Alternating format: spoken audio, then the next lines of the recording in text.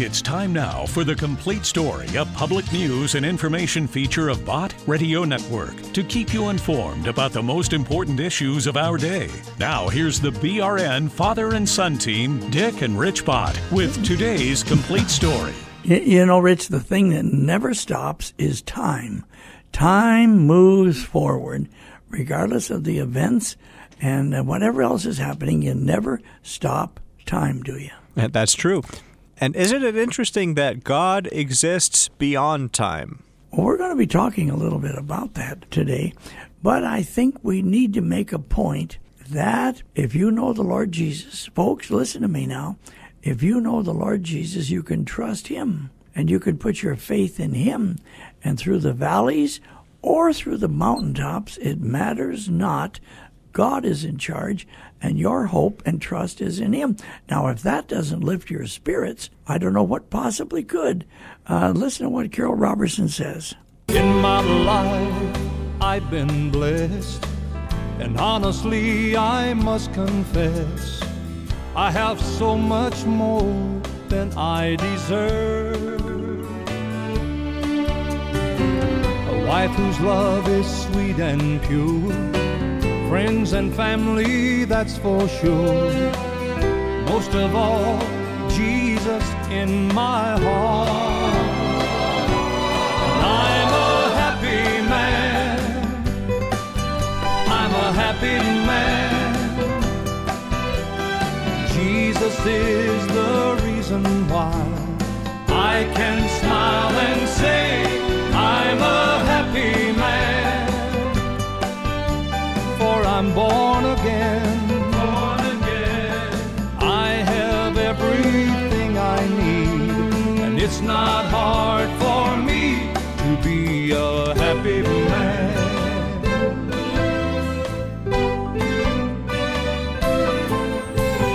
Like a child who has no cares, there's no place that can compare. I'm safe within my Savior's hand. He takes all my fear away, and life grows sweeter every day, knowing that my joy will never end. And I'm a happy man. I'm a happy man.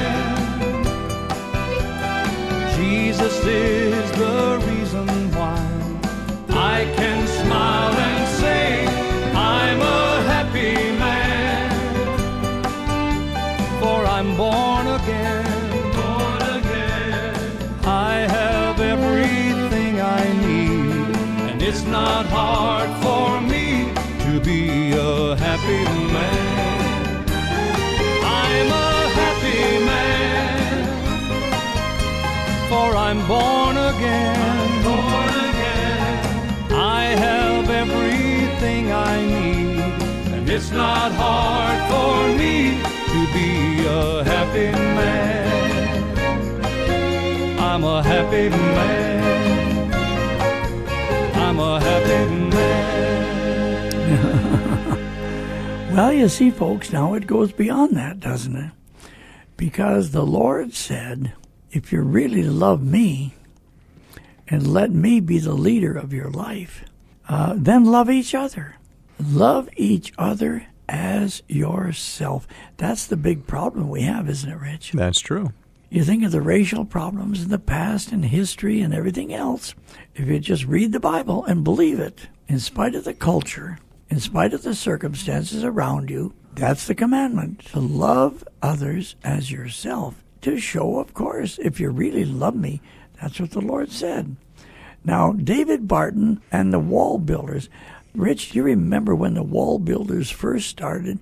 David Barton first started to surface and everything. That's years ago, isn't it? Many, many years ago. He came to our attention, and we've loved him ever since. And we started carrying his radio material immediately. Mm-hmm. That's a long time ago. David and his wife, is his wife's name Cheryl, I think? Yes. And now they have a son who's grown and on the broadcast. But David Barton is a Christian, first of all, and a really gifted historian. He has a knack for history accurate history in the same way that some people have a knack for music or art or inventiveness or any other thing. That was David Barton's gift. Now, he has said a few words I'm going to use here on the broadcast about the Bible.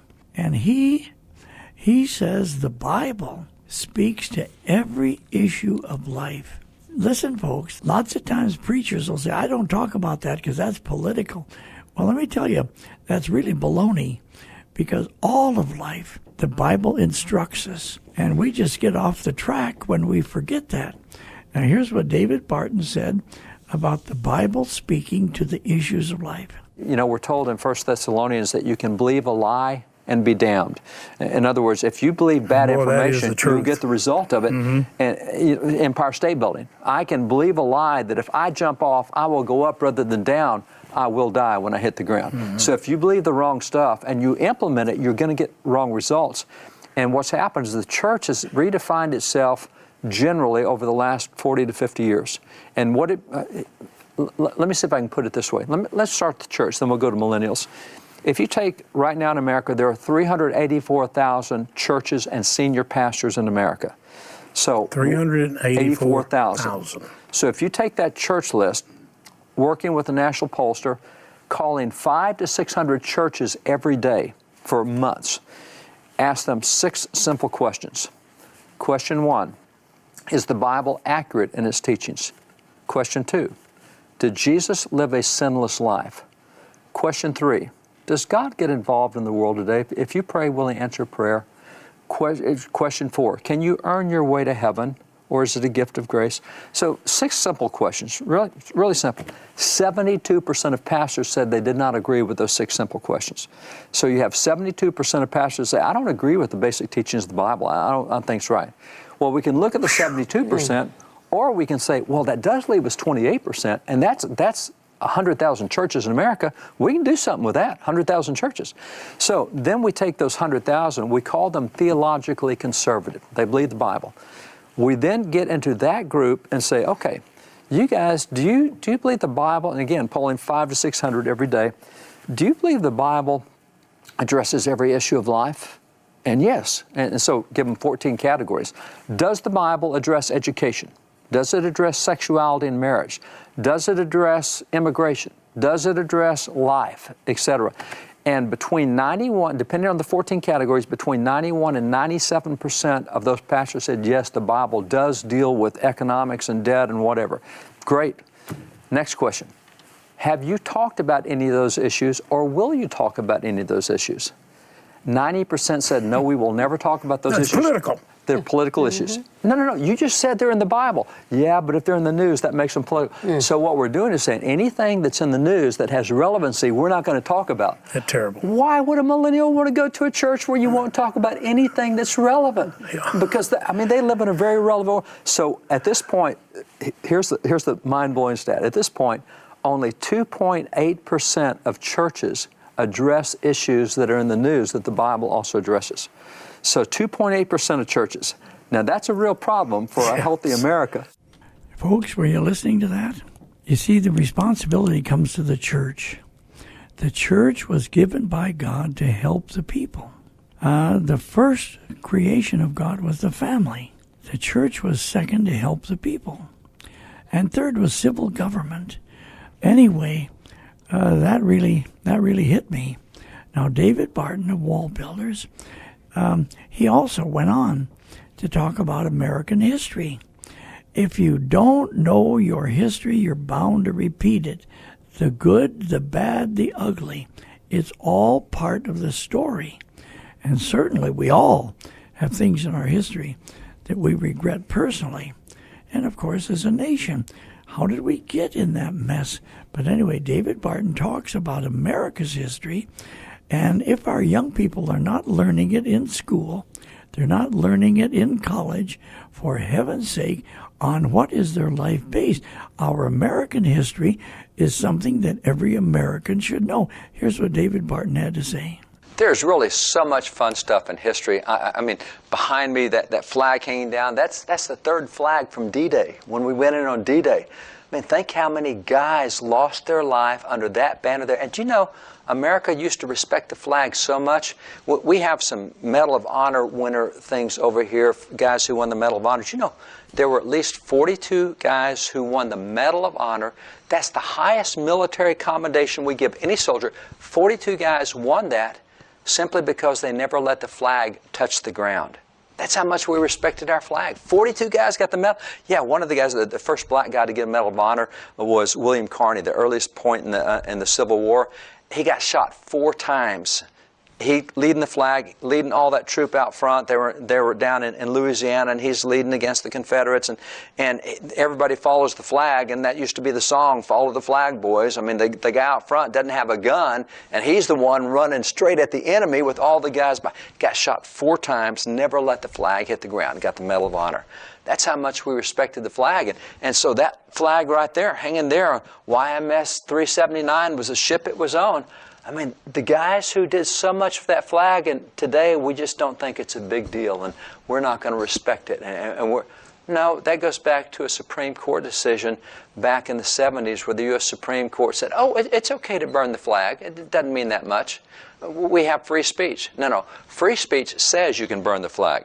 Actually burning the flag, that's not free speech. That's behavior, and we've always regulated behavior. That's what every civil law does. If you want to talk about burning the flag, talk about it, but actually doing it, now we don't have any respect for the flag or the country or what it stands for, and that's really kind of unfortunate because it's hard to stay a nation when you don't have something to unify around, and we used to know exactly what that was. As a matter of fact, it was a church music director and choir leader who designed that flag, so it was not a secular deal like we think of today, but talking about that Supreme Court decision, the court does a whole lot of things today that it's really not supposed to. It's not supposed to make policy. The Founding Fathers were really clear about that.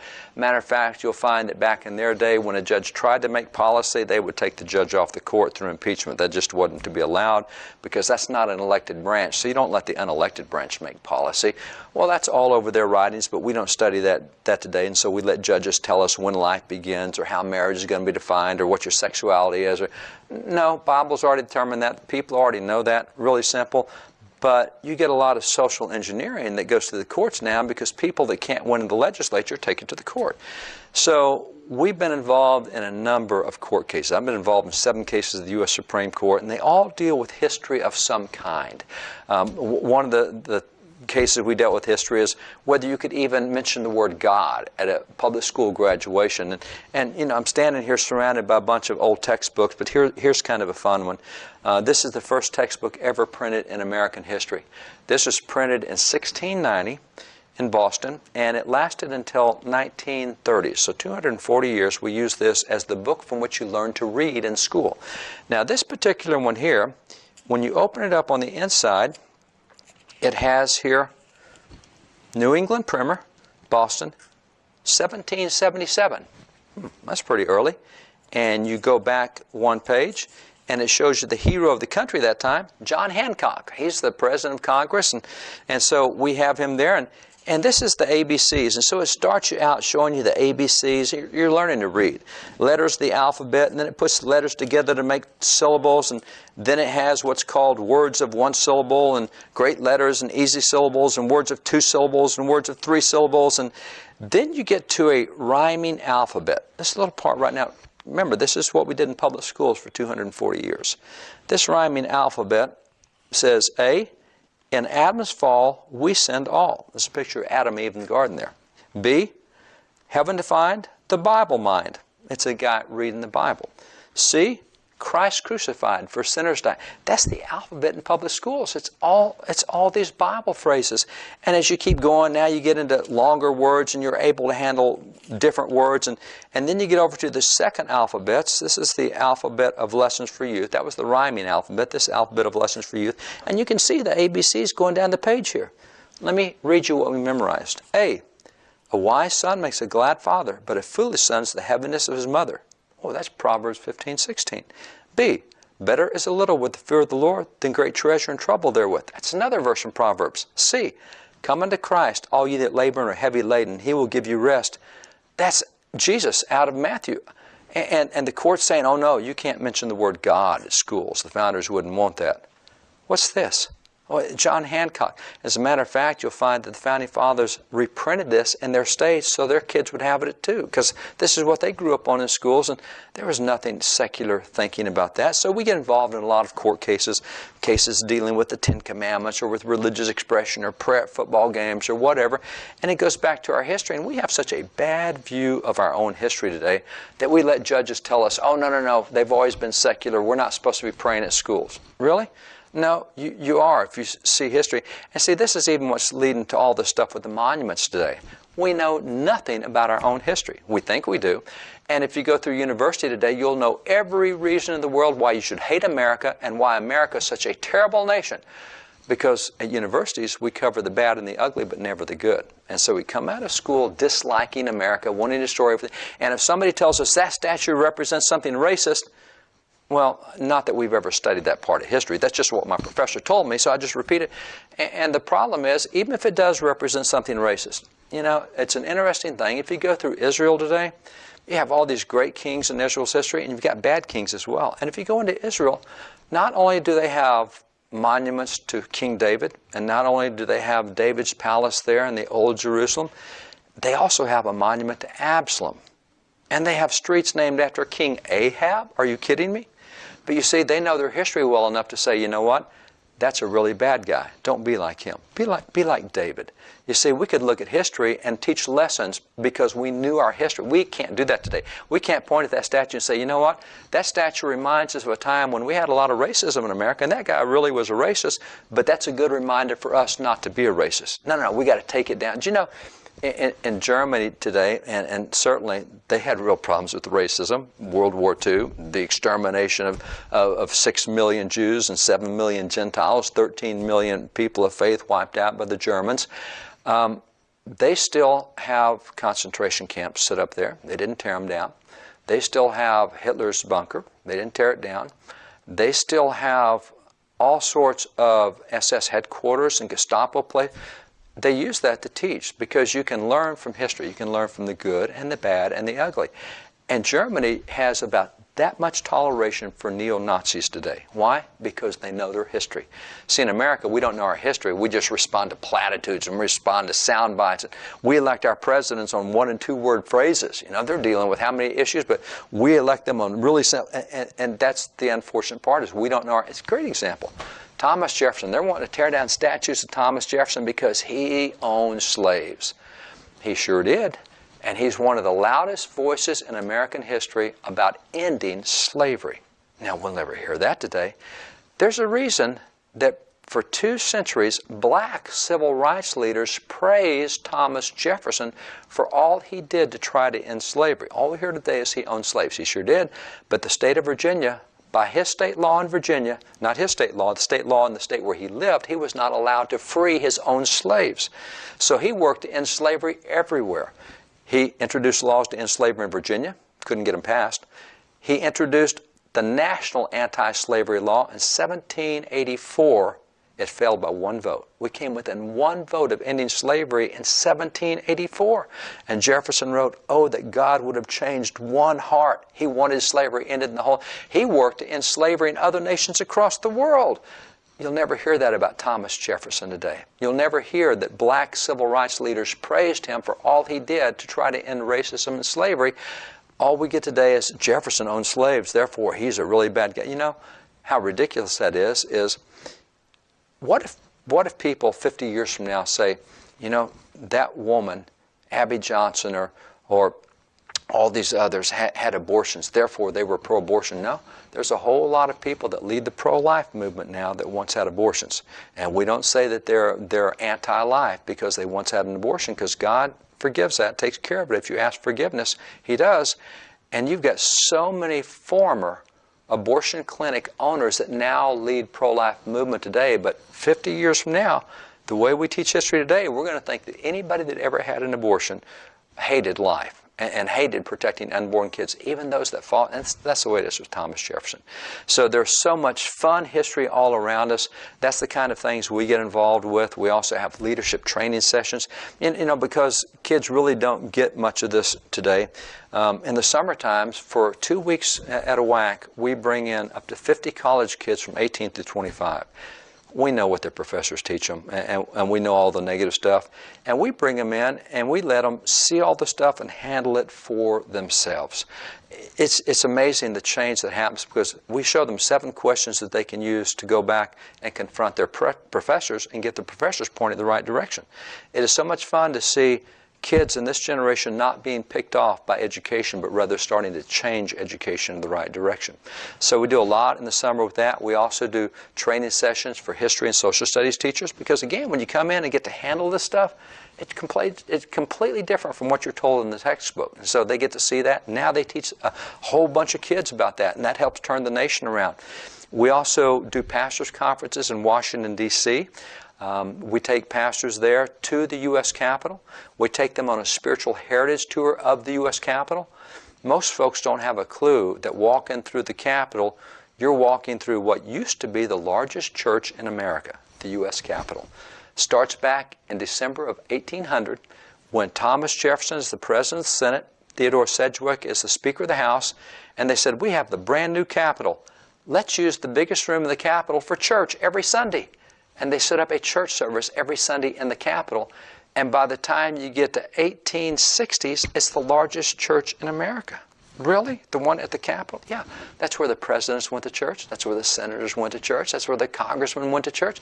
And Thomas Jefferson helped set that. I thought Jefferson wanted separation church and state. No, Jefferson said separation church and state means the government can't stop a religious activity, which is why it's fine to have church inside the U.S. Capitol. And by the way, most people don't know that church service has been resurrected. It now goes on every week at the U.S. Capitol. There's church back in the Capitol again. And so we take pastors to D.C. and let them see this stuff where it actually happened. And that's an old building there. And we can show them where John Adams stood and where Thomas Jefferson was. And here's where Jefferson was when the first woman preached a sermon to Congress, Dorothy Ripley in 1806. Pretty cool discussion that happened there with Jefferson and Dorothy Ripley. Nobody gets that kind of history. So we do pastors' conferences in D.C.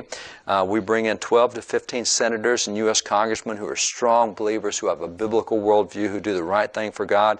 Let the pastors share from them. We never hear about those guys on the news, but there's a lot of good guys in D.C.